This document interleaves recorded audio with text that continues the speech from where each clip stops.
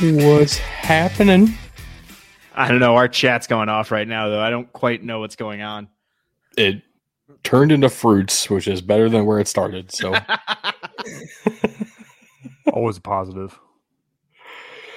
You got to make it good somehow. Anyway, this is the Big Dudes in the Trenches. We are a couple of big dudes and one really tiny dude from a really tiny state. Fitting. I guess you are the trench that we big dudes are in. Whoa, no. So to speak. Nope. See, I knew where that was going to go, and I just let it happen anyway. It needed to come out anyway. God damn it. Just stop it. How? Anyway, this is episode number 2 of our draft preview coverage. In theory, we had a mock draft before that, but last week we talked about the SEC prospects in the middle of the NFL Combine going on. Now the Combine is complete, and we're talking about the Big Ten. Ben, how do you feel? Your favorite event of the year, the Underwear Olympics, are over. I know I missed it, man. Like work kind of screwed me on that, but you know, it's still good to see. There's actually one guy who falls into. Are we gonna include USC? Or are we gonna wait for the Pac-12 because he's technically still was in the Pac-12? It's Pac-12 men now. They're not next year too. Yeah, they're not yet. They're not yet the Big Ten. I'm jumping the gun. Well, y'all probably know who I'm talking about already.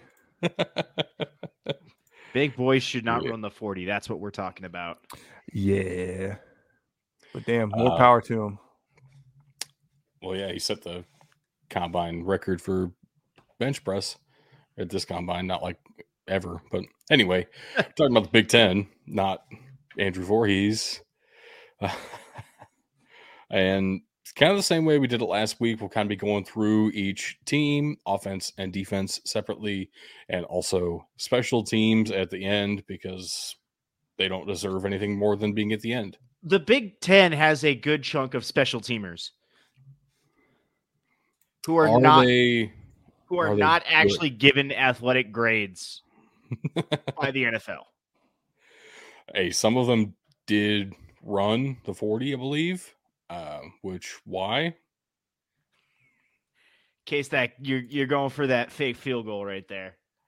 The punter, that fake punt. Three cone would be more better for that, which I think they should do anyway for linemen. So they do more better. Not linemen. We're talking about kickers and punters. 3 cone is not needed for kickers and punters. I mean, maybe they're trying to look for a position swap. Maybe they want to play some wide receiver. Would recommend not entering the draft if you're looking for that. But okay, you know. Hey, the USFL's looking for players. Facts. We might be talking about some of those guys in here too. Anyway, let's go ahead and get started here with offense. Oh God. I'll fix this. Oh God. Oh no. That's slightly better. Look, we just piled all of our slides on top of things, and I thought I was in the right spot, but I've had internet issues like for the past 24 hours, and so the slides updated late, and I was in the complete wrong spot. I had to readjust myself. I apologize. Sure. Before we jump all the way into this, I do want to say that the defensive players in the Big Ten are absolute athletic freaks. Some of their 40 times and stuff were absolutely insane. Okay. We'll get there eventually. We will. We're not talking about defense yet. I'm just I wanted to say it before we got started, but you pulled it up ahead of me. Fine. Goodness. Get that out of the way then. Yeah, defenses are athletic, fast. Now for the offense. So kind of the same way we did it last week. If there are enough players to fill up a slide with one team, we'll do those alphabetically and then get into the abominations, which there are some because that's fun. So we have Ohio State to start off with. 3 offensive linemen, a Jackson Smith and Jigba, and a CJ Stroud. Didn't CJ Stroud come in measuring massive compared to what people were expecting? Not as massive as DeJuan Jones. Now 6'3", pretty much exactly what I expected. I don't know what other people were expecting from him. So, yeah, I mean, since we're starting, so CJ Stroud measured in at 6'3", weighed in at 214. His arm was a 32 5/8 is his arm length. And he's got a 10-inch hand. I know the hands, especially around Kenny Pickett, are big deals. So we're going to bring in the hand measurement as well. And Deshaun Watson. And Deshaun Watson. No baby hands on CJ Stroud, though. What about that baby forearm? I couldn't tell you because he didn't take part in any of the combine workouts. What? I don't even. Okay, whatever. CJ Stroud definitely did. For it. I had no reports for him when I was looking through his stats. Well, yeah, he didn't do like the bench press or anything, but he did throw at the combine. Okay, I meant the individual workouts, not the on-field workouts. My bad. Okay, he did throw. He was in the same group as Anthony Richardson, which was pretty fun to watch. Not gonna lie. I definitely would have CJ Stroud as the number 2 quarterback in this class.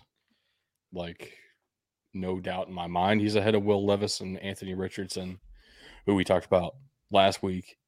Where do you guys have CJ Stroud? I think number 2 is pretty solid for him. I think he's got the potential to be number 1.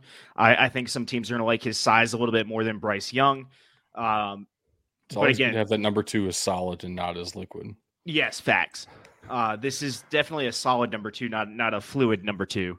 Well, and speaking of number 2, Houston's also looking for a quarterback. Who do they like more, and who do the Panthers like more? Because this could be the story going forward. If you missed it, we should have said this before we started. But yes, you're right.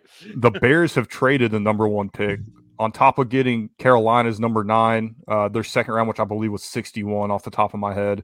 Yes. A 2024 first round, and I think a 25 second round, and DJ Moore for the number 1 pick. So it looks like there's going to be quarterbacks going off the board 1, 2.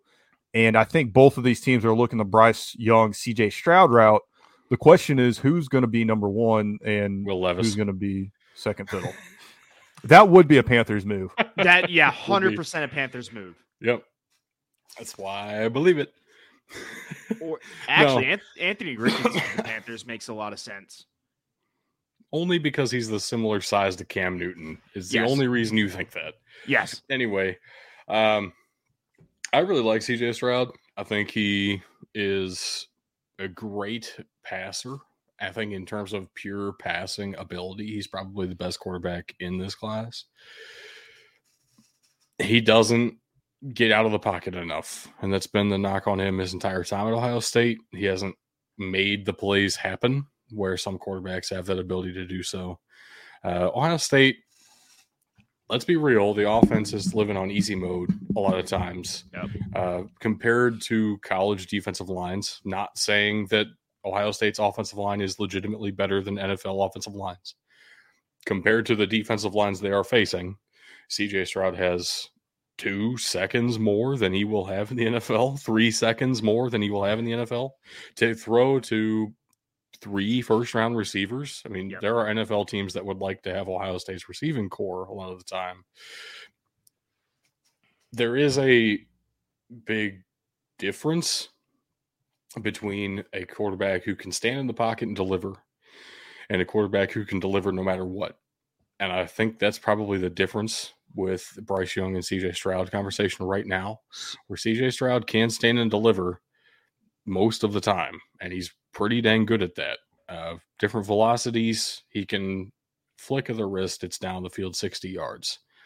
I don't have any questions about his arm strength, as much as everyone was talking about Will Levis and Anthony Richardson for that.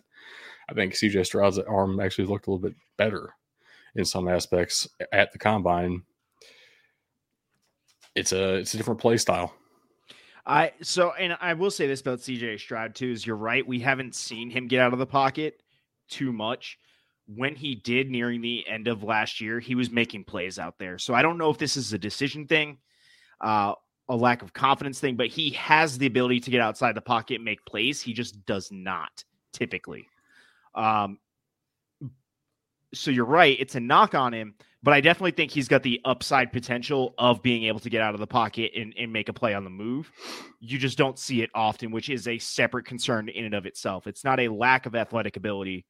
It's an unwillingness to get out there and do the dirty work, for lack of a better term. I want to keep talking about CJ Stroud, but I think it's almost a foregone conclusion that 1 and 2 are going to be quarterbacks. It's probably going to be Bryce Young and CJ Stroud. Yep. Everybody's going to talk about them for a long time. Yeah. I know we got a lot to say about the offensive linemen as well. I mean, Paris Johnson Jr. and DeJuan Jones, those are two guys that, Doug, you said either one could be the top tackle, and we can talk more about them here in a second. DeJuan Jones won't be the first tackle off the board, but I think he could still go first round, and I really wouldn't be surprised at that, especially coming in at 6'8", 374. He is a moving like he does. Myth. Yeah.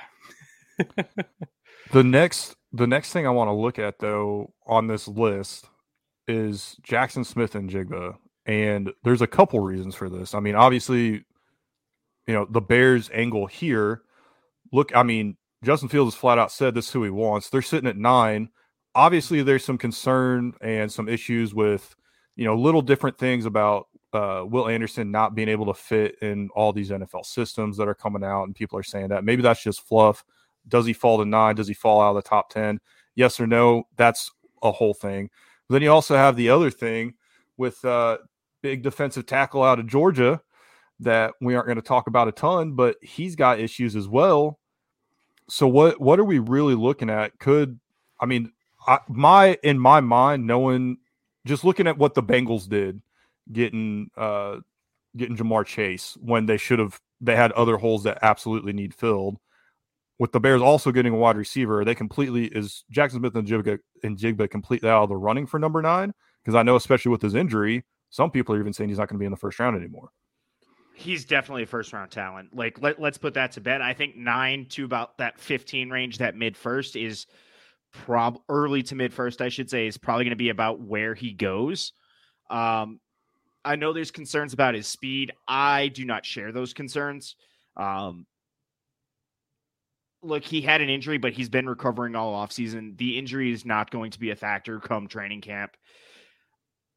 Do the Bears pull the trigger? Should they? I don't know.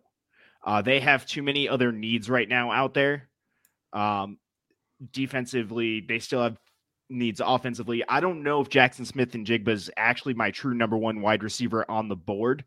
So, and if you put him in that 9 spot, he's going to be the first one off the board most likely. I don't know if that's the way I go, but you definitely have to put some thought there if your young QB is saying, hey, this is who I want. It depends on how highly you want to draft a slot receiver. That too. At this point, I think, obviously I'm an Ohio State fan, right? CJ Stroud to Jackson Smith-Njigba has been a great combination, and it's been fun to watch. I would not draft Jackson Smith-Njigba in the first round. Purely off positional value, there are better receiver options. If you need receiver that badly, you're drafting one in the first round.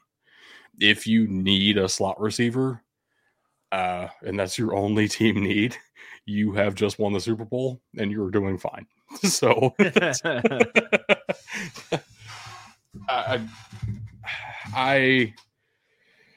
want to see him run again, and I think that'll be the first time we'll really see that. It'll be the pro day, hopefully. Until then, that's a second-round pick. And honestly, I wouldn't be all that surprised if the Bears can manage to pick him up in the second. Well, that's fair. Absolutely. But you have 2 second-round picks, right? Now they do, yes. Yeah. Yes, they do. One near the back, and then, of course, kind of that middle spot. Because getting that other one. Gave one away for Chase Claypool. That would have been a first-round pick, essentially. Thank you, Miami. Right. So Jackson Smith-Njigba goes at number 32. That'd be Poetic. That'd be interesting. Practically go to the Ravens. Steelers. Is it the Steelers? Yeah, it's the Steelers. Yeah. Steelers have it. So no, that's offensive line stuff. the important things. Yeah. Important, most important, be Paris Johnson Jr. Probably at this point agreed, like around at least media circles, Paris Johnson Jr. is the most complete tackle in his class. And I don't know how NFL teams are really going to rank everybody for sure, but I wouldn't be too surprised if Paris Johnson goes surprisingly close to top 10. Yep. And in part, that is the positional value. The opposite of what we talked about with Jackson Smith and Jigba. A left tackle is extremely valuable, and one who is as good as Paris Johnson Jr.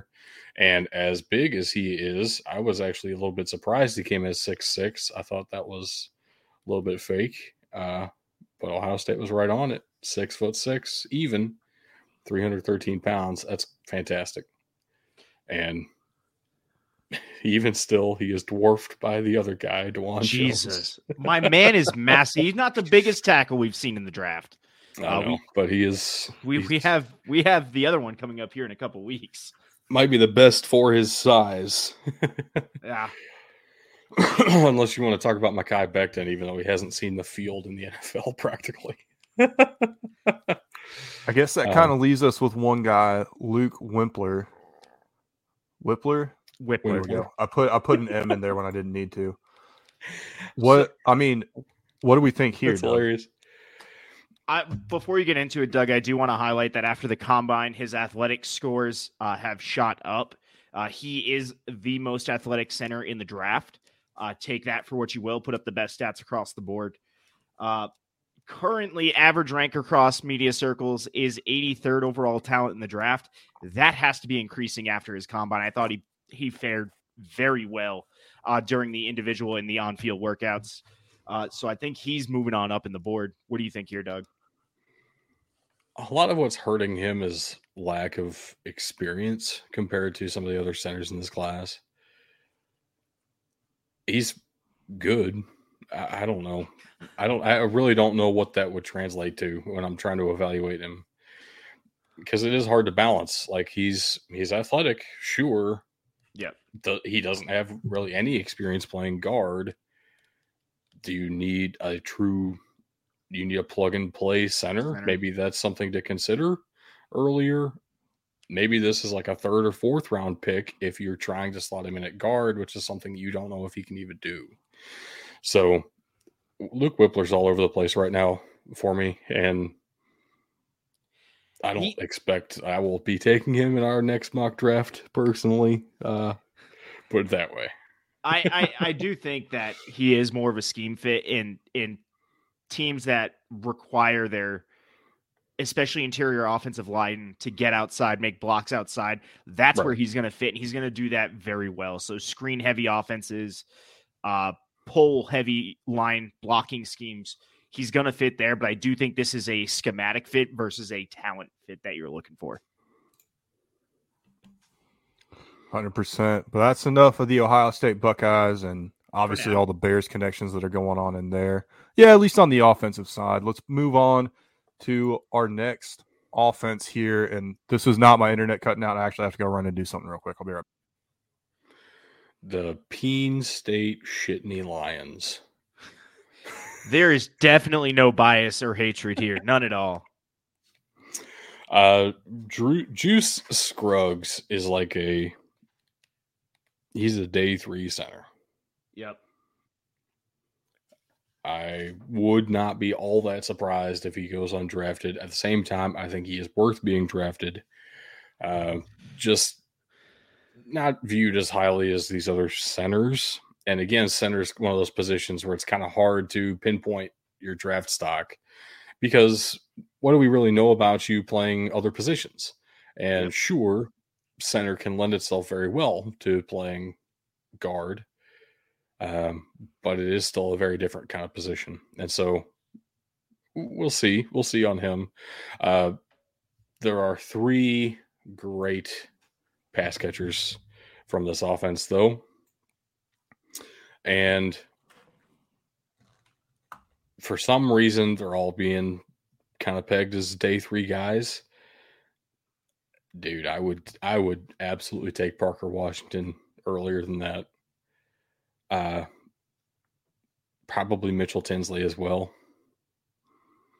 Brenton Strange is a victim of there being one of the most, absolutely dominant tight end classes in NFL history this year. Yeah. But he's pretty good too. He's good, just not as good as the other guys. Right. Yeah. So he ended up being like tight end 7 or 8 instead of being tight end 2 like he might have been a couple of years ago. No, I'm with you on most of these. These guys they're definitely showing upside. The issue I think that's detracting from them is the lack of true production on the field in college. But how much of that was them versus, honestly, Sean Clifford is not a great quarterback. Right. So how much am I taking away from these guys because they were playing with a subpar quarterback? And the answer right now seems to be they're getting knocked quite a bit for that. I'm definitely going to be watching for their pro days to see what they can do, but they're definitely moving up boards as we speak. All 3 of them, that is. Hopefully they get another quarterback in there or 2. Honestly, the QB coach will probably be better. Well, wasn't this a very, like, a second year in a row just very not great as far as, James Franklin decisions on the coaching side of things too? Yeah. So, I mean, good luck with the rest of that contract, Penn State. Yeah, I think Penn State, especially when you look at the skill positions, I think they're just struggling, and it's not really due to any of their own doing. It falls on, unfortunately, a lot of different people. You never want to see guys pass the buck like that, but that's the fact of the matter right now. Well, one of the craziest things about this offense here, and sorry if you were going to add on to that, but I'm kind of changing subjects. You're good. Slightly. Parker Washington is only 5'10". He plays like he's 6'3". I mean, it's unreal how far this guy can go up and get the ball.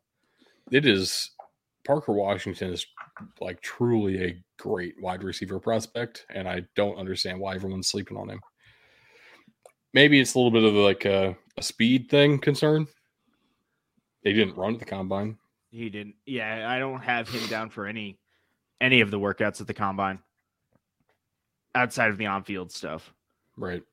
No, what I was going to say, Doug, and what you said still fills into that is if we're saying a lot of this is on-field production, things like that we can attribute to a variety of factors from coaching decisions to subpar quarterback play.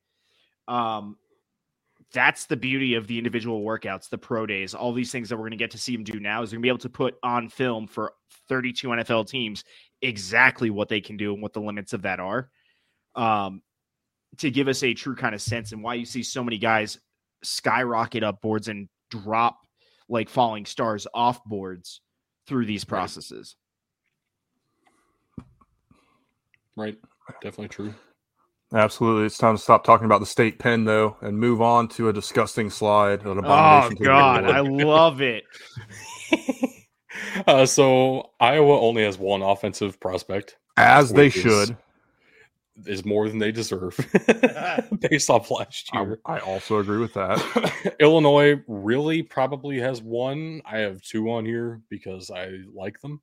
And then Maryland has everybody on the outside. So why not combine this slide into this gross abomination, which is somehow probably going to become the Sickos Committee profile picture.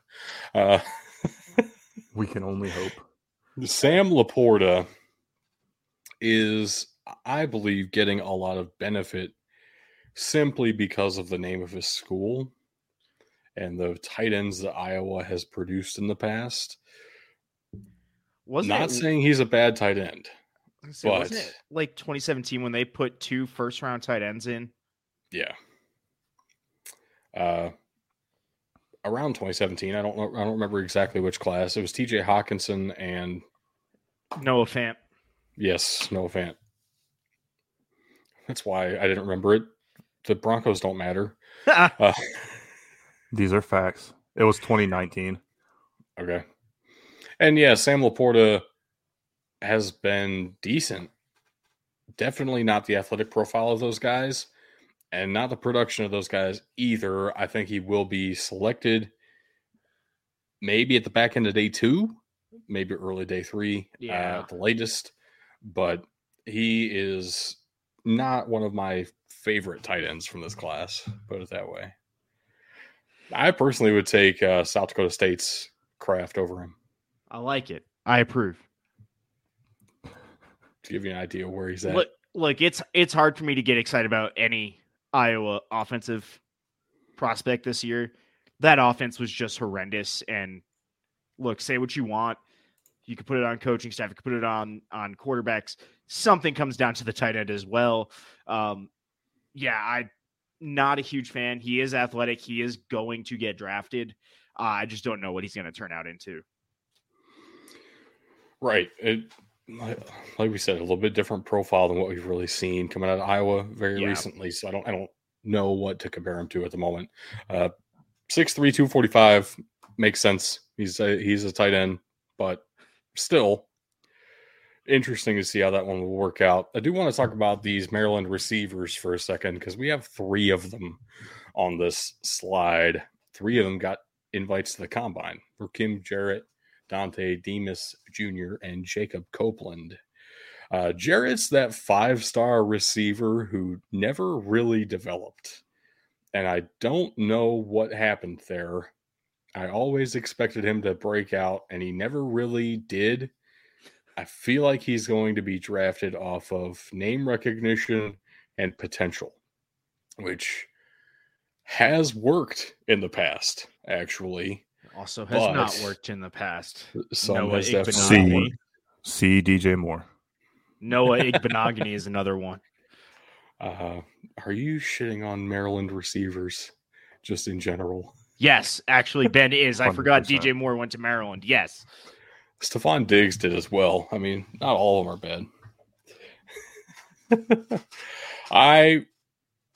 Oh, man. I really don't know which of these 3 I would like better. Probably Demas right now. They're all big receivers, too. It's not like any of them, like size-wise, naturally fits a slot role. Well, I just had to put one there for slide purposes. One thing that sticks out to me, Rakim Jarrett, with his weight, I would expect him to be faster than what he ran at the combine. Now, 4.44 is not slow. Right. I'm not saying he is a slow boy, but I would have expected that to be a little bit faster in the draft, especially in the combine, a little bit faster to show off that speed because he is that taller, skinnier type wide receiver that has worked out in recent years. Plus or minus. Foot. Yeah. Plus or minus 0.03 of a second. Whatever. I think we get too caught up in the numbers on that sometimes. That's fair. I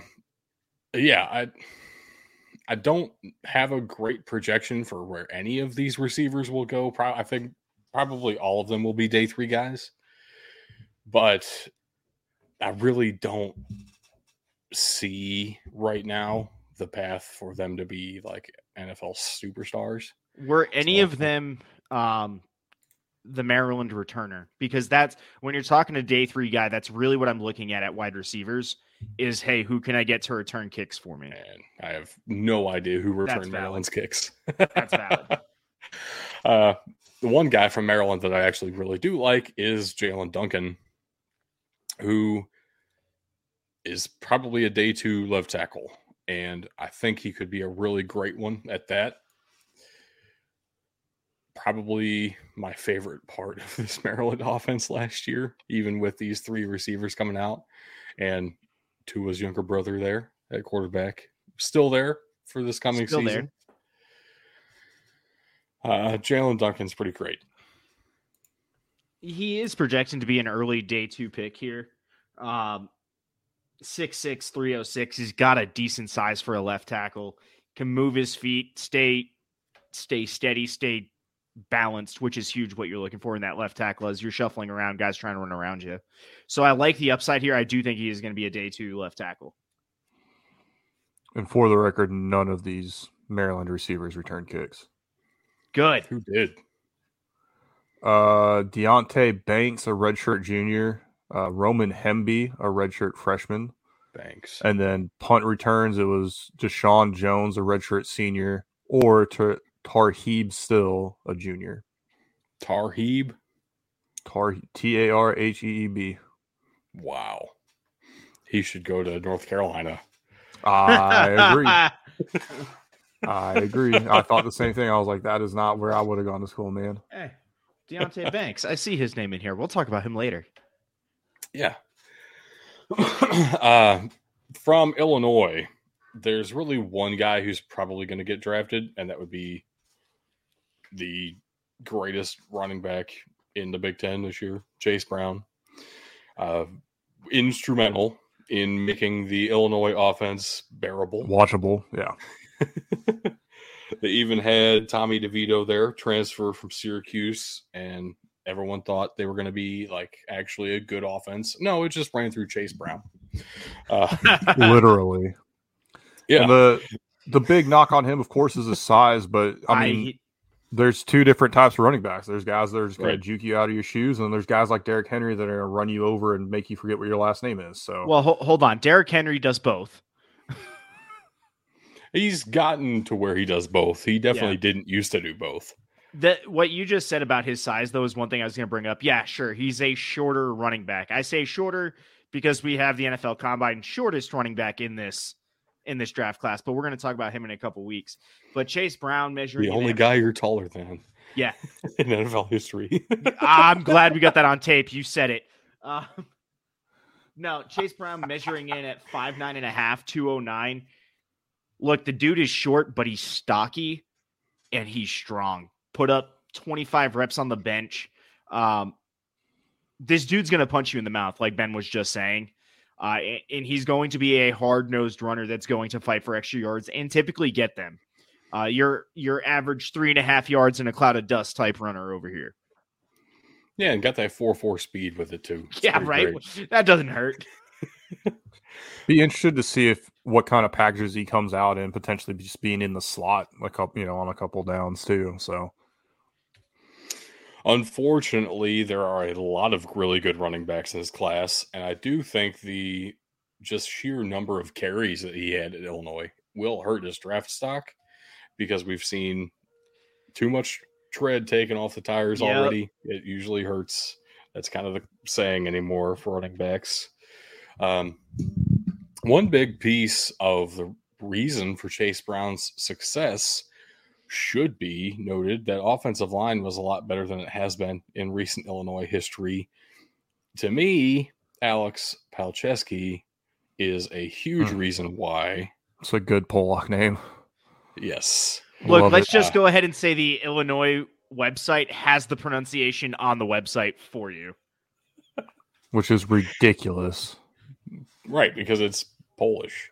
That's Palczewski. What else are you going to call it? Palczewski. The reason he's not really being considered, and he didn't get a combine invite, he's the only guy on these slides that didn't get a combine invite, I believe. It might be a couple later. I don't remember exactly. But anyway, Palczewski did not get a combine invite. He is the only All-American tackle in modern Illinois football history. I don't know what the cutoff is, but that's what their website says.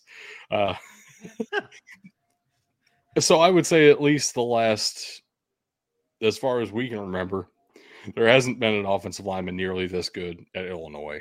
And to see that translate to as much success as Chase Brown had, it would be foolish not to consider this guy. What's holding him back, there were a couple of really big injuries.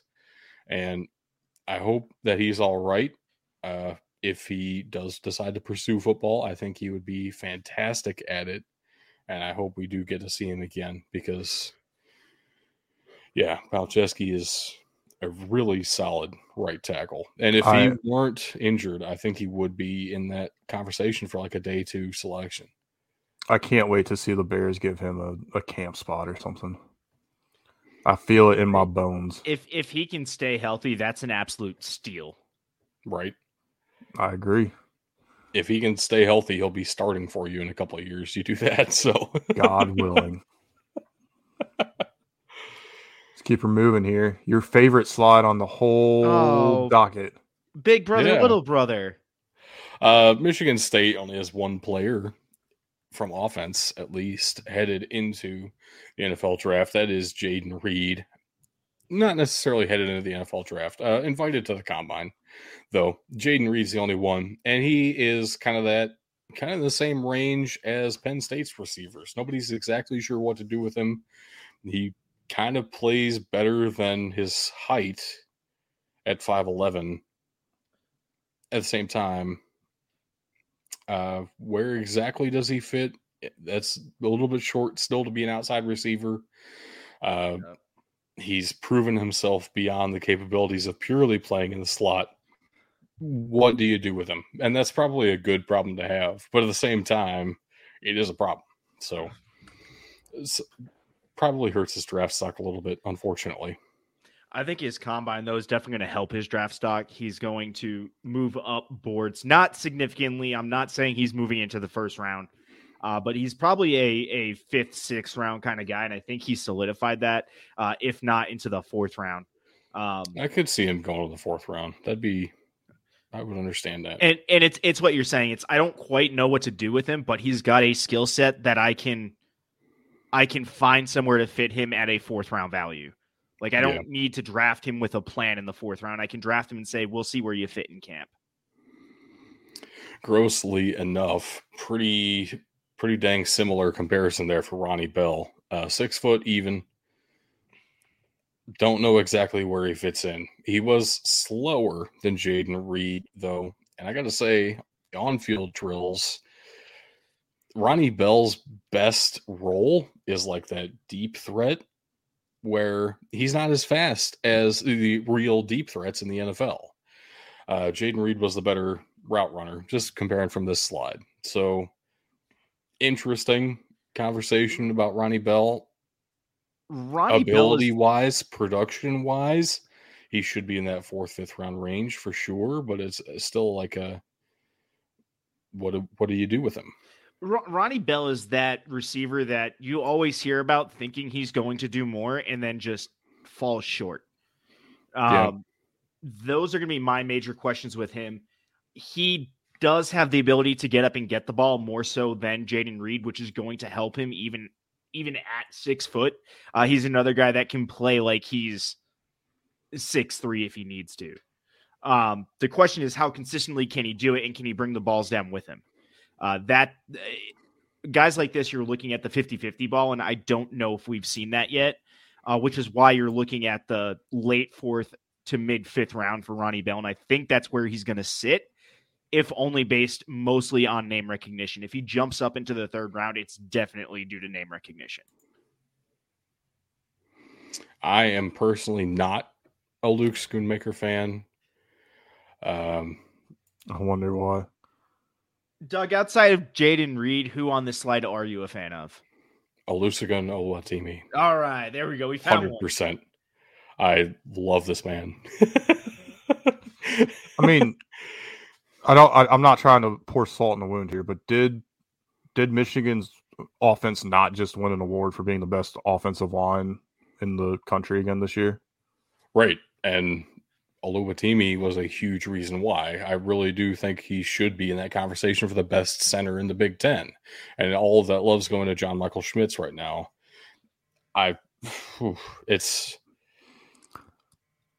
Oluwatimi was phenomenal.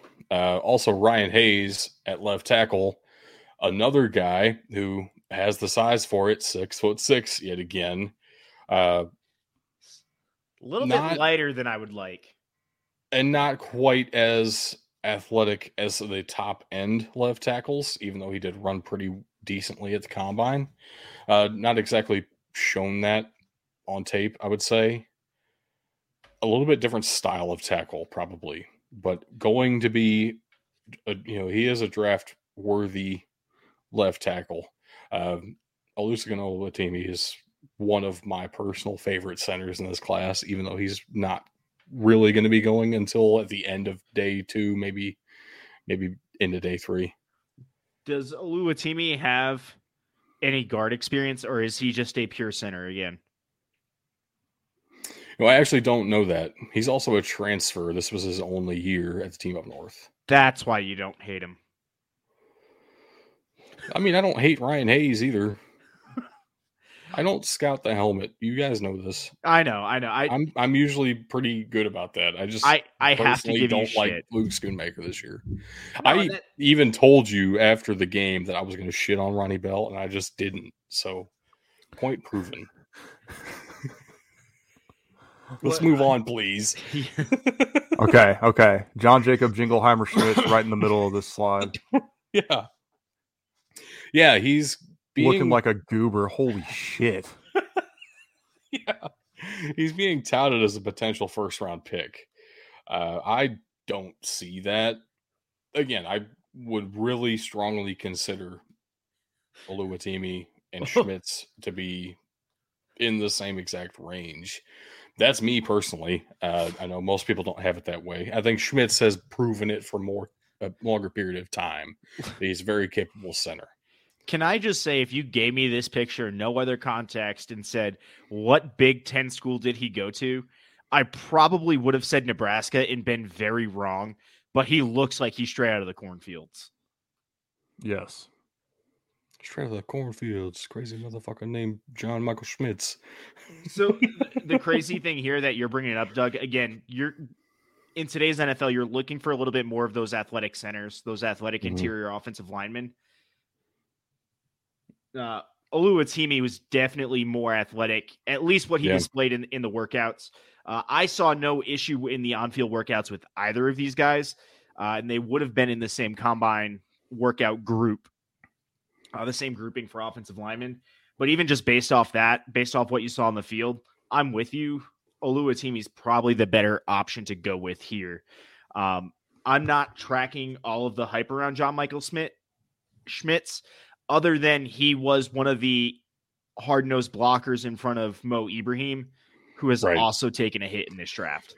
Right, and that's definitely something to consider. The running backs help shape the narrative of the offensive line a lot of the time. And Mo Ibrahim was something else. If he didn't get hurt, they would have beaten Ohio State a couple of years ago. That's just simply true. And unfortunately, he has been hurt enough that it's going to affect his draft stock. He is, in my opinion, Ibrahim is better than Chase Brown on a pure running back ability level. He will not be selected before Chase Brown in this draft. And the issue we're going to run into with this is you don't know what you're getting with Ibrahim right now. We say it all the time. I've said it on the show plenty of times that when you tear your Achilles, you're never the same running back. Unfortunately, 1 year post-injury is not enough to show me what I have now instead. The only caveat I have ever seen to that is James Robinson last year. He's the only one I've seen come back and show no slowdown in his game, no slowdown in his cut ability and things like that. So maybe Ibrahim is the same way, but his production was way down this past season from what it was even projected to be the year before. So here's to you, Mr. Robinson, on that. I mean, Brian Robinson got shot, and look what he did. Hey. It's not tearing your Achilles, though. Yeah, it's pretty bad. Getting shot. It's different, okay? I'm not saying it didn't hurt and didn't slow him down. I said it's different. And so then to finish off my point, though, like the team up north had a couple of really solid running backs this year behind that offensive line, but they're not draft eligible. So we're not talking about them in the same way, in a different little bit different kind of conversation around that. And I think that really is influencing some of the chatter. And John Michael Schmitz's name has been out there for this is the second 2.5 years worth of a little bit of draft hype for him. I think there is definitely one center in 2 weeks that we'll be talking about who's better than John Michael Schmitz. And again, me personally, I would consider Oluwatimi before him. I know that's unpopular, though. On to the Nebraska guys. Trey Palmer is really fast. Yes. He is the speed guy you're looking for in the slot. Yes. Yeah, that's about it. He's going to be a mid-day 3 guy, but he's got that upside potential. He's definitely got the potential to return kicks for you and be a difference maker back there. He's got upside. Imagine if he could like run routes and stuff. That'd be cool. Yeah, that'd be great. Travis Vokolek is just on the verge of undrafted for me at tight end. Yeah. One of the lower tier tight ends in this class. Unfortunately. Sorry, Nebraska fans. The issue is he's not known for being either a pure pass catcher or a pure blocker, right. Which as a tight end nowadays, you need to be known for one or the other at the very least. Or be known for being great at both. Yes. Well, you need one or the other at least. If you have both, you're Georgia's tight end who is, god damn, he's nuts. A monster of a human being. Yeah. And Vokolek is 6'6", 260. I mean, that's pretty dang good. He's not a small guy. Right.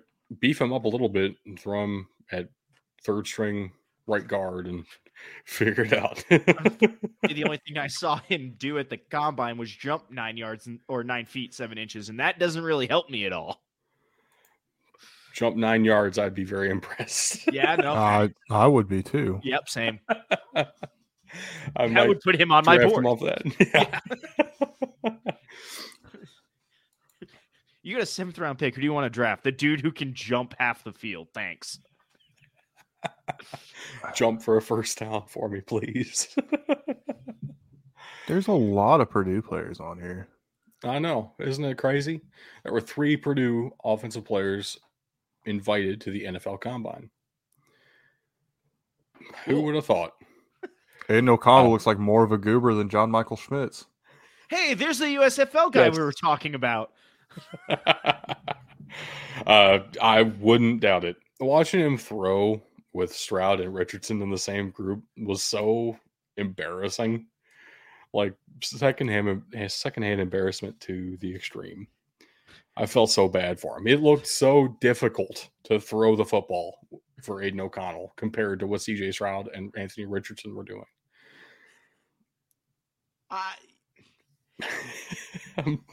It's just if you need a backup quarterback, look you can elsewhere. do better than this. Yeah, look elsewhere. Teams overvalue quarterbacks, and he might get thrown a late round flyer. I struggle to see him actually making a roster. The fact he got invited to the combine is a good sign for him. At the same time, I wouldn't be the one to draft him personally. Hold on. Do you think that was more like when they say, like, hey, we need to put average people at the Olympics just to see how good the other people are? Do you think they just threw Aiden O'Connell into the combine? When's the last time the Olympics actually did that, though? No, for a reason.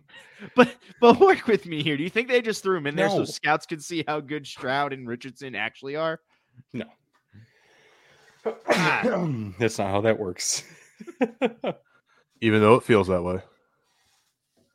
The most fun guy on this list, it would be Charlie Jones, in my opinion.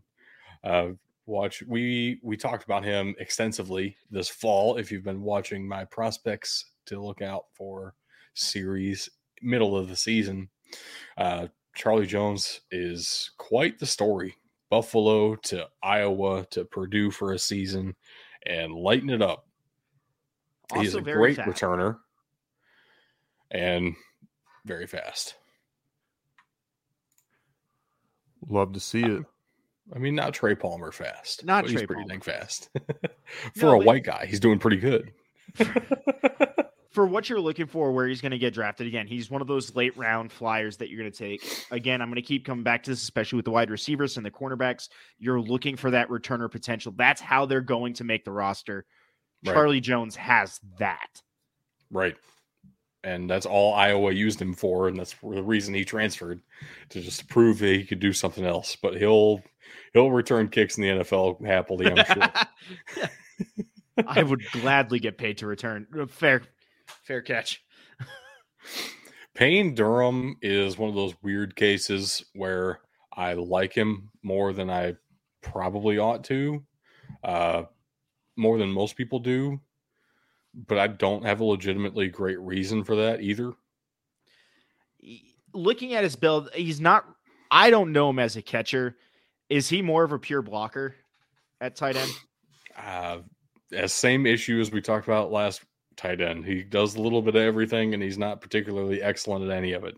Good. It's just he somehow gets into the drafted range, though. He will probably be drafted. I mean, I don't know. Again, it's hard to explain, but Payne Durham's fun, I guess. And then another guy who people have talked about as being one of the best centers in the Big Ten, Joe Tippmann. I think the best thing you can say about him is he does have to go against Keanu Benton in practice, which is crazy. Joe Tippmann's fine. I would like to see some athletic testing. I'm curious about that still. Yep. At this point, he's a day 3 interior offensive lineman. Yeah, I need to see the stats before I slot him in there, because I don't know anything cool. Based on your size, they estimate you as the number 2 athletic center in the draft class, but that doesn't help me. Right. And again, that's even if you're going off pure athleticism, now you're talking into the range of schematic fit, which is going to hurt your draft stock. Right. Similar to what we talked about with Wimpler. Yep. Joe Tippmann. I got too excited. I was doing things I shouldn't have done. You never get excited over draft picks. Announcing names. Yeah. Well, the Bears never have them. This was new to me. Well, you don't have the number 1 pick anymore either, so. Which is not new to me. True. You went forever without having it. Let's go ahead and jump to those defenses. Why not? Again, same as last week. We kind of had to break this out by scheme, and there are a lot of 4-2-5s in the Big Ten. Let's just put that out there. There's a lot of speed in the Big Ten. True. Also true. Also the point you were trying to make before, and I prevented you from doing so. So feel free to expound if you want to now. Well, I mean, I'll just start here with the 2 safeties for Illinois here, just to show you how athletic these guys really are. Sidney Brown is after the combine the number 1 athletically ranked safety in the draft. Twin brother of Chase Brown. Jartavis Martin is the number 4 athletic safety in the draft.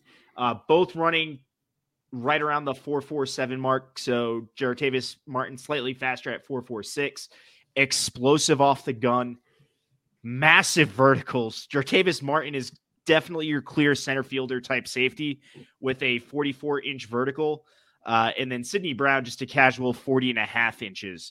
And then both jumping well over 10 feet in the broad jump. So these are your guys that are both have the potential to be your true center field safeties. Leave them up there in cover 2 and watch them make magic happen. That's what you're looking at with these guys.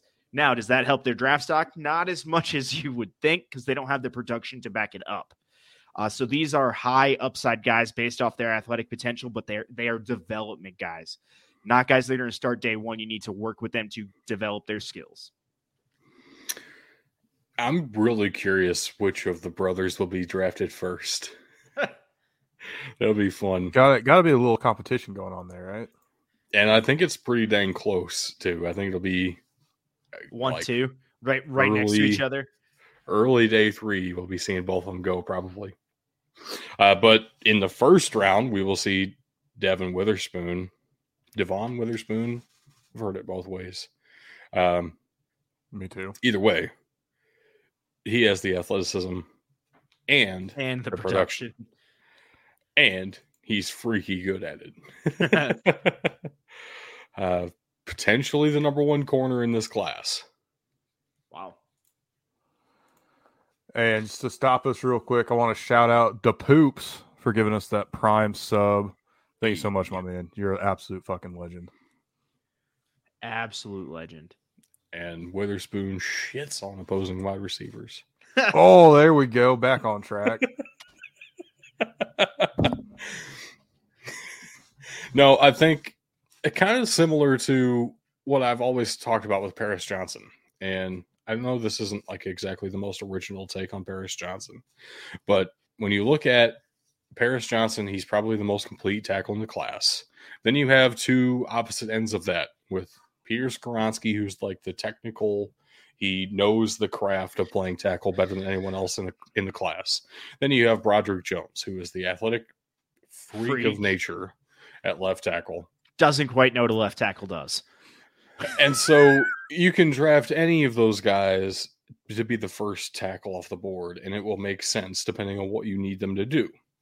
I think Devin Witherspoon is in a similar situation to Paris Johnson, where he has that great combination of things. I don't know for sure if he will be the first corner off the board, because there are other options, and it depends on what the team is looking for exactly in that first corner. Christian Gonzalez is an incredible athlete with not always the best of ball skills. And there's another corner we'll be talking about a little bit later on this show where it's like he is inconsistent as heck. At the same time, his ball skills when he's on are some of the best in the country. So it's really hard to project what the top of the cornerback class is going to look like right now. But Devon Witherspoon is potentially the headliner of a really fantastic corner class this year, even in the Big Ten, as we're about to talk about a bunch of these guys. Fair. And here's another one you probably want to be let loose on. DJ Turner ran pretty dang fast. He ran the fastest in the combine this year. Yet somehow is only the number 2 athletics cornerback in the draft here. Yeah, a 4.26 is fast. If you were curious, that is fast. Pretty speedy. But I think he falls into that category where he's an athletic freak, but doesn't really have the production and the ball skills to back it up. And that's what we're going to be looking for through this draft class. Sorry, I'm a Dolphins fan. I have been burned by the athletic freak with raw ball skills. God damn my New England accent. Yeah, you have spectacular ball skills. God damn. You handle them nicely. No, DJ Turner's probably still, even with this, probably still a late day two kind of guy. But there's definitely upside here. Again, especially if you need that returner and you want to be able to maybe use him on defense. And then you have the really solid edge rusher in Mike Morris and the criminal in Mozzie Smith. So where do you end up with that guy? Personally, for me, this whole conversation about if you have criminal charges or a court case happening, I personally wouldn't want to draft you. That includes you, Jalen Carter. That includes you, Mozzie Smith. So there are a couple of teams who will agree with that stance. There are a couple of teams who will say, fuck that. We're getting one of the greatest athletes at the position at whatever spot they happen to fall to. Mozzie Smith will be drafted. He will be a good player. I can't stand him. Can we talk real quick about how weird it is that Michigan runs a 4.25 with a true nose tackle? Yeah, we can. It's pretty weird. Mozzie Smith is the build. I was gonna say Mozzie Smith is a true nose tackle, even based on build. 6'3", 323. He can plug up the center of that line. And he's got the strength to back it up. But like Doug said, he's probably off the board just based off the field issues right now. You want to be even more disgusted with DJ Turner, Doug? Yeah. I'm not sure if you're aware of this, but I found it I think I found it originally just through a Facebook share, and it's up on Reddit as well. Maybe that's where I originally found it. But a list of average sized American males drafted in the NFL since 2000. One of them was the athletic freak from the 2020 draft that was drafted by the Miami Dolphins, 30th overall, Noah Igbinoghene. Yeah. And then go look at DJ Turner's measurables, and he is the average size American male. With, look, that's variation. Honestly, that is going to be my concern with DJ Turner at 5'11", 178. He is going to get bullied in man press situations. Is got what he measured in it? Yes. Combine official measurements have him at 5'11", 178. Jesus, Wikipedia is doing him dirty. Why? What do they have him at? 5'9". The official combine measurement is 5'11", 178. Change that real quick in Wikipedia to 6'9". But no, there is some real concerns there that if he's pressing up on a wide receiver, especially some of these bigger guys on the outside, yeah, sure, he might have the speed to catch up, but he's going to get bullied and embarrassed up there on the front end. Hey, at least he got the speed to catch up, I guess. Maybe make some money as a returner too. Maybe. We'll see what happens. Can we please get this disgusting slide off the screen? Are you sure? I was going to sit on here for a little bit longer. Yeah, I kind of wanted to look at it just a little bit longer. I'm sure you did. So why is Wisconsin up here on their own slide with only 2 players in this class? Because that is Wisconsin because runs traditional defense. They are the only team in the entire Big Ten to run a base 3-4. Weird. Never would have guessed that, actually. Most teams in the Big Ten West run a 4-3, and most teams in the Big Ten East run a 4-2-5. So Wisconsin's kind of in a lurch here. Keanu Benton, kind of already mentioned him. He's great. He's been shooting up draft boards recently for a great reason. People are kind of finding out about him. He didn't get too much hype before, but watching him play is something special. And he tested pretty dang good too, close to a 5.0. Yep. That's another big boy that will plug the center of that line for you. Yeah. Yeah. Nick Herbig. God damn. What a name. Like, I want to throw him on the all-name team. Nick Herbig is one of those guys that I don't know what to do with. He is a true Wisconsin linebacker, and he's coming in as a linebacker, not an edge rusher. Maybe a lot of what he's getting is the name and the school recognition. But he's got some speed. A 4.65 for a linebacker is pretty good. 25 reps on the bench, that's pretty good. He's got potential, but again, I think this is another one of those raw talents that you need to coach into being an NFL talent.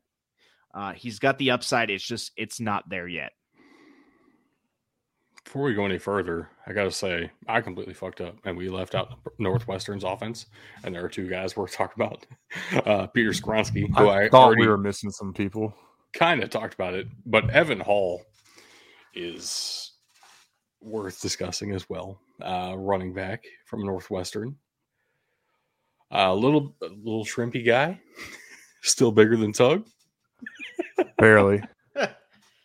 He is taller than me. He's got 4 inches. That doesn't take much. Ooh, 4 inches, you say? Yeah. Say less. You like a good 4 inches on you. God damn it. Pretty interesting build because he is shorter than your traditional running back, like what you're looking for, big bruiser guy at 4.5 speed-ish, but he is slower than your traditional running back that's about his size. Yeah, at 4.5 speed-ish. So it's a weird combination. He probably goes to the end of day 3. I still think he does get a shot here. I think teams take a flyer on him. He's got potential. He's not that big brute. So he is actually a very similar size in weight. He's exact on with Chase Brown, but he's not as well known for that bruising running style. And I think that's going to negatively affect him in the draft because you have that shorter, stocky build doesn't quite mean you can punch with your pads the way you need to. Right. And like we've talked about with Skoronski already, great technician at left tackle. Could potentially be the first left tackle off the board.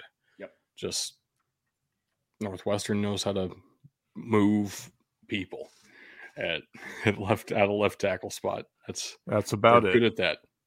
They're not good at anything else. Beating Nebraska and producing NFL worthy left tackles. Yep. That's 2 things they know how to do.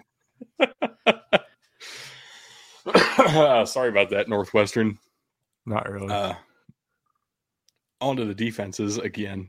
Indiana and Maryland. This is Indiana's only combine invite is linebacker Cam Jones. Unfortunately, Indiana University did you really dirty in your picture on your official website. Dog water. He doesn't look this bad in real life. God damn, Doug, just off the top rope. He's also slow as shit. So yeah, 4.69 is not great for an inside linebacker. I was going to be pretty surprised if he were drafted anyway, and then the combine happened, and it kind of confirmed my suspicions. He's not exactly NFL athleticism.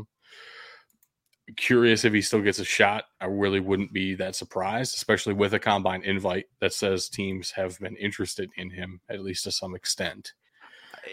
But I have strength concerns too, especially at that inside linebacker. Again, you can't put everything on what you see from the combine, but 17 reps is not good.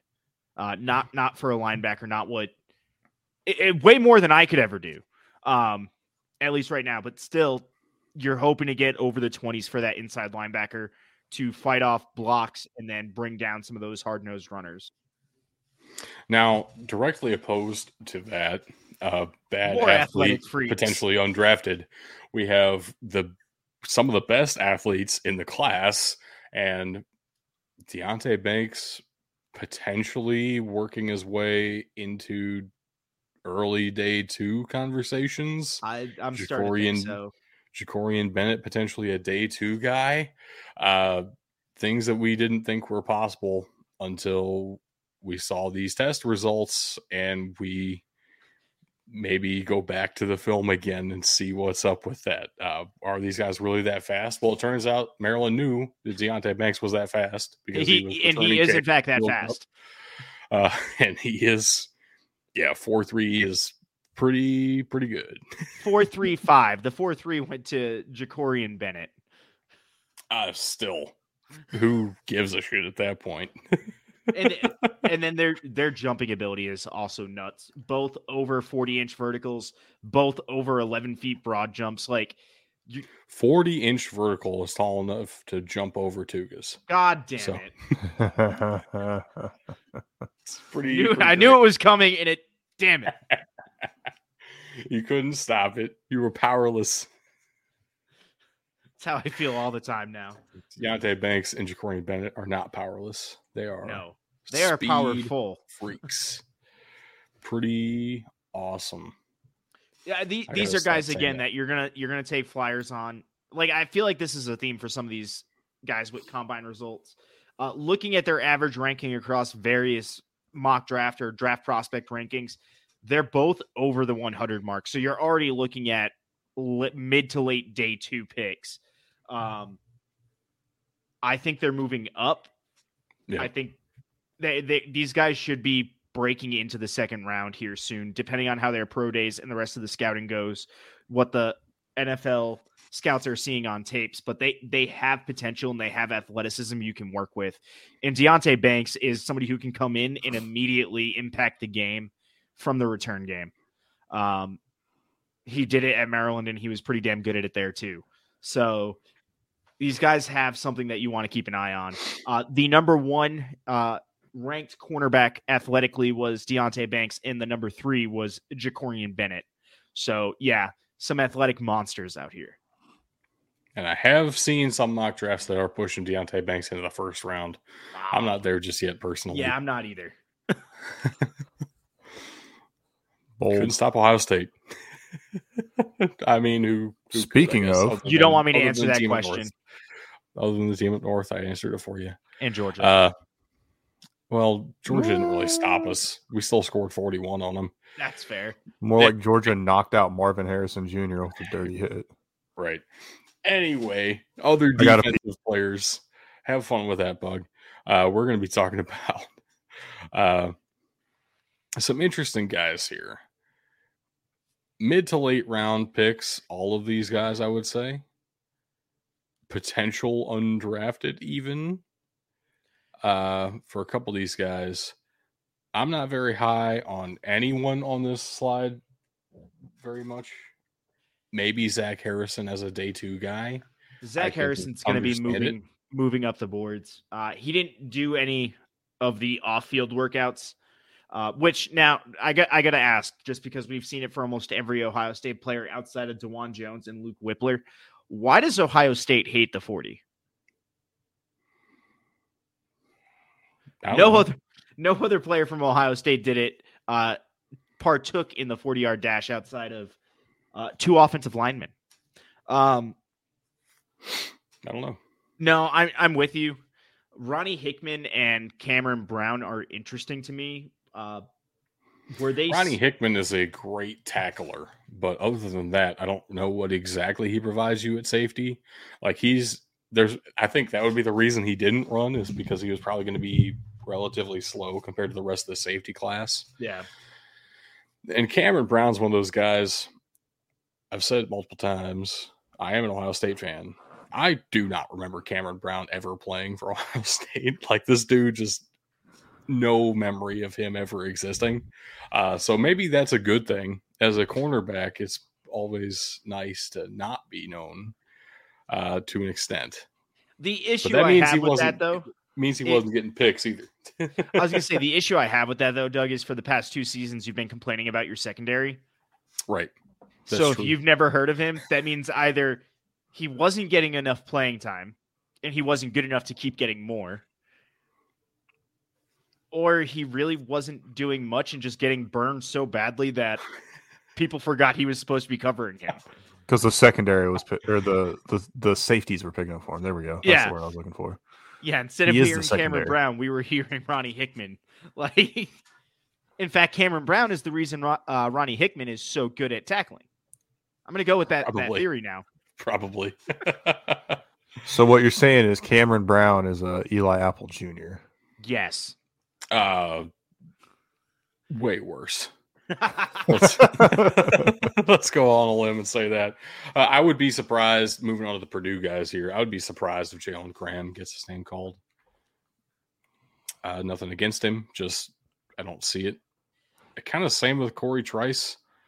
Maybe in the same boat as Cameron Brown for me. Like, no memory of him really doing anything productive. Corey Trice has a better chance of getting selected and transitioning to safety than Jalen Graham has at getting selected at safety. He does, actually. 6'3", 200, 4.47. That'd be a great safety. Meanwhile, Jalen Graham's best chance would be to kind of play the old school Lobo back, Brian Urlacher style here, 6'2", 220. That is thick for a safety. Yeah, and there are like 2 of those in the NFL anymore. Yeah, so he's also slow and doesn't jump very well for a safety, which are other concerns on top. So yeah, I'm with you. I don't think Jalen Graham. How often you long jump in the middle of a game? No, but the 30-inch vertical is very bad for a safety. Yeah, that's rough. Which might have something to do with his 220 pounds, but details. No, I'd be surprised if Jalen Graham gets drafted, but I think looking at it, I can see someone taking a flyer on Corey Trice. Fair enough. Moving right along. No, gross. Just a little bit more filled out here. Yeah, finally. We have one of the only white corners you will ever see anywhere in Riley Moss. He's not bad. Give him that. that doesn't tell me much. He's not bad here. No, he has made some phenomenal plays over his time at Iowa. One of the most exciting corners to watch, honestly, in the Big Ten, but I think that's both good and bad. He can make some great plays at times, but also, do you really want him being your corner on the outside alone on an island? Probably not. Outside, no. Nickel corner, I could see something there. Maybe a dime corner. It'd be fun. Yeah. It'd be fun. Much better more surefire defensive picks here out of Iowa. Jack Campbell is one of my favorite middle linebackers in this class. Yep. I do this a lot. I like a lot of mid-tier middle linebackers. Jack Campbell is my middle linebacker crush, similar to Nick Bolton of a couple of years ago. I know Drew Sanders is the only middle linebacker with legitimate potential to be a day one pick. Jack Campbell is my favorite middle linebacker. Jack Campbell is a surefire tackler who is a true middle linebacker by every sense of the word. Yeah. And coming out of a 4-3 defense that's saying something, because Doug, I've said this to you many times. You're probably sick of me saying this. A 4-3 defense is designed to funnel every running play into the middle linebacker and expect them to get the tackles. And Jack Campbell did that very well at Iowa. In fact, that defense was the reason they were in half the games they were in, is because that was the only thing they had going for them. So you get a sure tackler who honestly can move around the middle of that field very well and get to where he needs to be. Yeah, I'm on the Jack Campbell train. I'm looking. He's projected at it as a late day 2 pick. He might be working his way up into the second round for me here. I haven't heard anything like that coming from anyone else, so I'd be surprised if he does. Yeah. But yeah, I like him. Kavion Merriweather is one of those safeties where, yeah, maybe you take a chance on him. I'm not sold. I'm not sold against him either, I guess. Day 3 kind of a safety. Yeah. See what you got. Lucas Van Ness, on the other hand, is probably going to be a pretty high draft pick. It's purely off of athletic profile and potential. The best part about you saying that is his athletic profile dropped after the combine.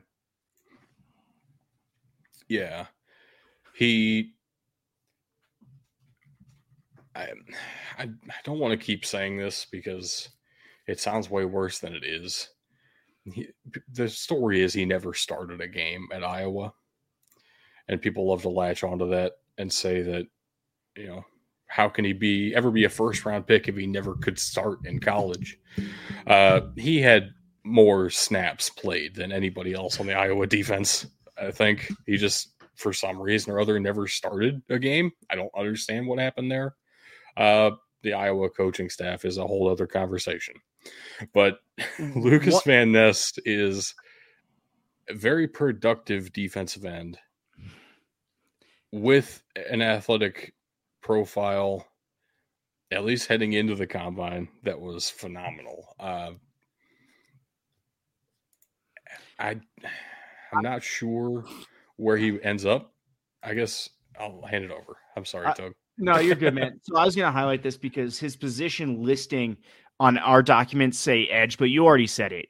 He is a true defensive end, and those are different positions. And I think his draft value as an end is significantly higher than that if he was an edge.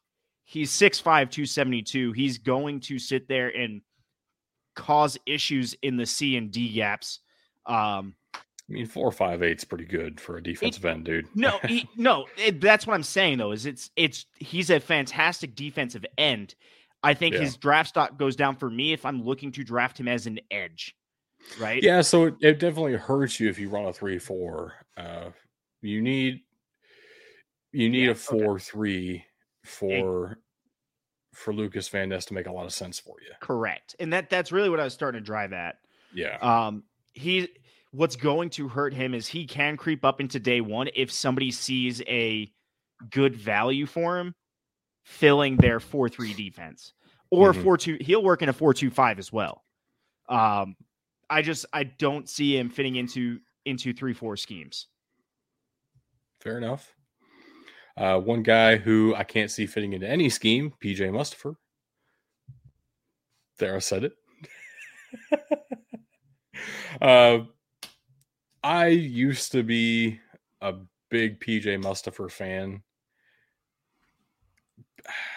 My then God, I started looking into him, and I don't think he has what it takes necessarily. He doesn't fit the athletic profile of an NFL, even nose tackle. he doesn't have pass rushing ability. And so the thought has always been, can he stop the run as a defensive tackle? And I've never really watched him be able to do that very well. So what does he give you? Wait, are we looping him into our tight end issue of he does a lot of things okay, but nothing well? Probably. Yeah. I think that's probably fair. Opposite story for the other two Penn State guys here. Jair Brown is, again, I fall in love with certain guys for no reason all the time. Jair Brown's probably my favorite safety in this class. Probably like a day 3 guy. I can't explain it. Jair Brown's great. And then you have Joey Porter Jr., who arguably another number 1 corner in the draft. Potentially a first round guy for sure. That name recognition definitely helps. It certainly does. His production on the field this year definitely helped. Certainly does. The issue is he seems to not be able to do that consistently all the time. I don't know if it's taking plays off. I don't know if it's I don't know what it could be. If we can coach him out of the slumps, which are short enough that you don't really notice it when you're looking at season stats, he could be a great corner for you. Yeah. But there are some issues with Joey Porter Jr., and there's a reason that Pittsburgh fans aren't all dying to draft him, even though it would be pretty fun. See him go to his dad's team. That'd be... He grades out well, but I think what you're saying is going to be a key for him is, does he take plays off? Is that what's going on? Like I said, everything statistically you're looking at looks good. He looks like the perfect candidate. However, I can't be wasting draft picks on guys who take plays off. Right. That's kind of where I'm at with Joey Porter Jr. I don't know what else to say about him, right? It's like he could potentially be the best corner in this class. Yeah. He could potentially be one of the draft busts of the class as well. Which, to be fair, is probably true of everybody in the class. It could be one of the best ever, or it could be one of the worst ever. I still enjoy that was one of the NFL's grades, and it fit perfectly for one of our guys last week was, well, he's a boomer bust candidate. Yeah, true. I mean, like all these guys, right? Yeah. Technically, yes. Keep on moving on. Oh, God. Gross. A lot of clashing colors on this slide. Fun stuff. You mean to tell me the private school that has like this amazing law department and everything, their guys are taking their team photos and full pads, but then the school in the cornfield and one that's in the freezing cold are in shirts and ties? Yes. That's exactly what I'm telling you. I don't understand anything anymore. Ben, I need you to pronounce that Northwestern dude's name. Adetomiwa Adebawore. Nice. Doug, what's the analysis? Actually not bad. I think it's Adebawore, but we'll give it to you. I'll give you like a B. That's solid. We'll give 10. Hey, C's get degrees. I'm above the 10, and way better than Tug did. 10 points for Bug. Yes. 10 points for Bug and Door.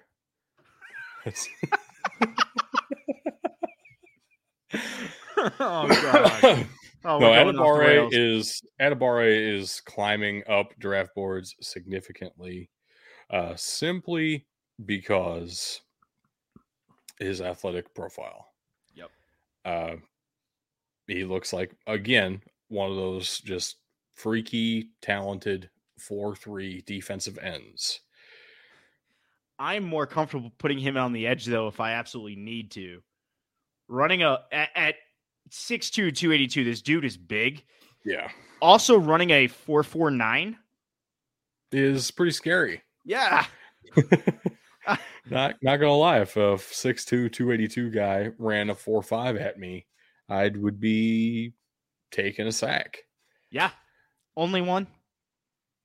Well, I assume he only has one to give. We'll find out. We'll find out at the start of the season. Or his pro day, whichever. No, this is another prospect that grades out really well across the board. Height, weight, size, everything is what you're expecting out of a defensive end, and then his athletic profile bills out as a true edge rusher. This is somebody who is not schematic like dependent. He can fit in and slide in wherever you need him to, which is going to be huge for teams looking at these guys in the draft, especially looking in the late second, early third round. Yeah, I really wouldn't be surprised. I was just going to say, I wouldn't be surprised to see him end up going in the second round. He is, or at least day two, somewhere day two. Yep. He's got that talent for sure. On the opposite end of the spectrum, defensive end O'Shawn Mathis has some name recognition that Adebawore doesn't really have. That's because we pronounce his name. Not the same athletic profile, that's for sure, and not the same production either. O'Shawn Mathis a little bit overrated this time last year, and now potentially a back end of day three kind of a guy at defensive end. Tough spot to be in. And he's Nebraska's only defensive prospect in this cycle. You're muted, Bug, if you're trying to talk. Which is embarrassing when they're the black shirts and they've got this whole tradition of defense and everything. I mean, man, Scott Frost really fucked that whole team up. Yeah, but now, oh God, Matt Rule is there, guys. I did it.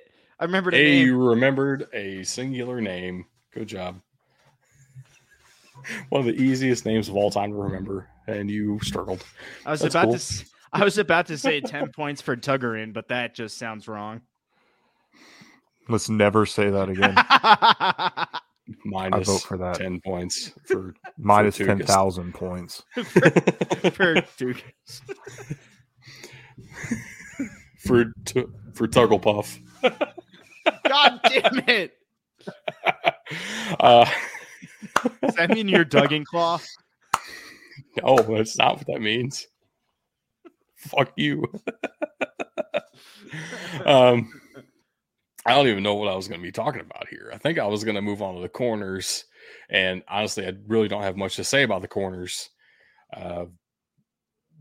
This is a very deep draft class for corners, and I don't think these guys are at the top of that list. Unfortunately, Terrell Smith, Cameron Mitchell are both fine. These are... At least Terrell Smith is fast. Yeah, I'm looking at Terrell Smith might squeak his way onto a roster in the 4th or 5th round. Cameron Mitchell might be a priority UDFA for me, but I'm not thoroughly impressed with either, honestly. It's kind of similar for me with Jordan Howden, like not the same level athletically as some of these other safeties in this class. I'm not sure where that would put him for me. I don't know if I would really consider Jordan Howden at. Again, put it this way. Jordan Howden will not be showing up on the BDT mock drafts that we're doing live. Correct. At the very least. Correct. But Adebawore, I think definitely will. Yes. I think definitely. Maybe in the next one. Maybe, most likely. Oh, we made it to special teams. They are indeed special, and they are indeed part of the team. Is this special teams or special needs? Well, that considering mustache on Jake Moody. I was going to say, considering we have Uncle Rico here on the podcast with us today. Oof. And then Bryce Behringer just... Dude, you that mustache. Change your whole vibe, dude. Please. that is something. Whatever that is, no. And it's even worse for Adam Korsak, who is probably the best punter in this class. He just looks like a bad person. From this photo, he looks like a terrible dude. So if you're new to the BDT podcast, we analyze kickers based on how they look. Yes. Doug, which of these are you signing as a UDFA, or are you drafting any of them in the late rounds? Corsic is the only punter who's really draftable this year. Also, the only Rutgers player we've talked about this entire episode. Look, I was just going to say, he's had a lot of practice punting. Yes. Yes. And he's pretty good at it. Give him that. Also looks like he went to church camp and bullied me. So that's even though he was like 6 feet shorter than me, which is impressive because I'm only 6'3". Yeah, he's good at punting. Bryce Behringer is one of those, like, I could understand a UDFA there. Again, quite a bit of practice this year. And again, Mel Tucker owes his fortune now to Kenneth Walker. Let's be real. Can I say how Brad Robbins looks like he's trying to sell me some rundown shack as a fixer-upper property? He really does. Like, dude, Golden, perfect location. You're in the middle of the slums. Like, he ain't making out the hood with that dude. Oh, man. I really do think the best kicker in this entire class is Jake Moody. He's just not allowed within 250 yards of an elementary school. It's fine. Yeah. So need to check on the stadium and its location, the nearest middle school, elementary school, when you're drafting Jake Moody. High school. Church. Yeah. But if you're in the clear, Jake Moody's probably the best kicker in this class. Chad Rowland, I wouldn't particularly be looking at. I think there are better options at kicker this cycle. But I think Corsic and Moody are draftable, which is more praise than I usually give special needers. And this is the part of the podcast where we remind you that these are not people. They are kickers. There's a difference. Just ask Urban Meyer. Oh, no. Oh, best part of that, he started his career as a special teams coordinator, too. I know, it's amazing. Wait, special teams or special needs coordinator? Those are two very different career paths, for the record. I think one of those is you need a degree in early childhood education. The other involves kicking special teamers. Which one's which? I will let you guess. But those are the draft prospects, at least those that got invited to the NFL Combine, coming out of the Big Ten. A couple other guys I'm interested in, but I don't really know if the Rutgers corners will be drafted. Probably not. We'll leave it at that. Some great players coming out of the Big Ten, and you'll see several of them in our upcoming mock draft, which we will do. I think we got 3 weeks from now will be another mock draft from us. I know the Bears trade just happened. Plenty of people will be wanting to see what we do at that number 1 spot now for the Carolina Panthers, since we definitely didn't do that last time. But you'll have to hold your horses, and we'll get through a couple other. We're getting through all of the power conferences before we get to our next mock draft. So hang tight. And next time I see you, we'll be talking about XFL stuff. And then the next time after that will be the ACC and Notre Dame combined into one thing, because Notre Dame sucks balls. Because Notre Dame is the ACC. Like, Notre Dame is part of the ACC. Might as well. Also true, but that's not the reason. The reason is they suck fucking ass. Also true. Did you say they suck fucking ass or suck at fucking ass? Very different connotations here. They fuck both sucking ass. They're both equally true. I don't like Notre Dame. I couldn't tell. I'll also add here that tomorrow, if you want to hang out, watch some XFL with somebody, I'll be live right here. Oh And boy. we'll be you'll be getting my live reaction to the games. We'll be doing some XFL after dark. I'm gonna have some pizza. I'd share with y'all, but I can't send it through the internet. So just come hang out and let's watch some good football together. You can send it through the internet. It just costs more. Ooh, interesting. Doug, you Hey. got our links? No.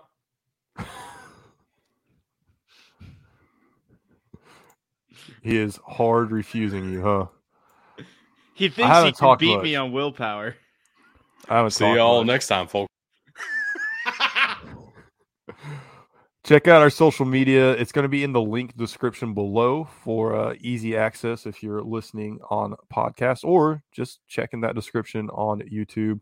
Patreon.com/BDT football, Twitch.tv/Big Dudes in the Trenches. That's where you can catch us live. And I screwed up today. They should have been scrolling across the bottom all stream, but they weren't. They are now. We got that fixed. If you head on over to Twitter or Facebook.com, just hit the / at the end and type in BDT football. You'll find us there. Instagram.com, we use it a little bit. We're still trying to figure out the best way to use it. If you've got ideas on how to do it, hit us up at mailbox@bdtfootball.com. But if you want to check out the gram, it's BDT_football. And of course, youtube.com/Big Dudes in the Trenches. Discord, like I said, we're putting the links in there. I'm not writing that. I'm not saying that all out. And Tug, since Doug decided to desert us, I figure I'll tell you a joke. I got a joke for you. Ooh, I like jokes. There's a nun having a bath. I'm back for this. And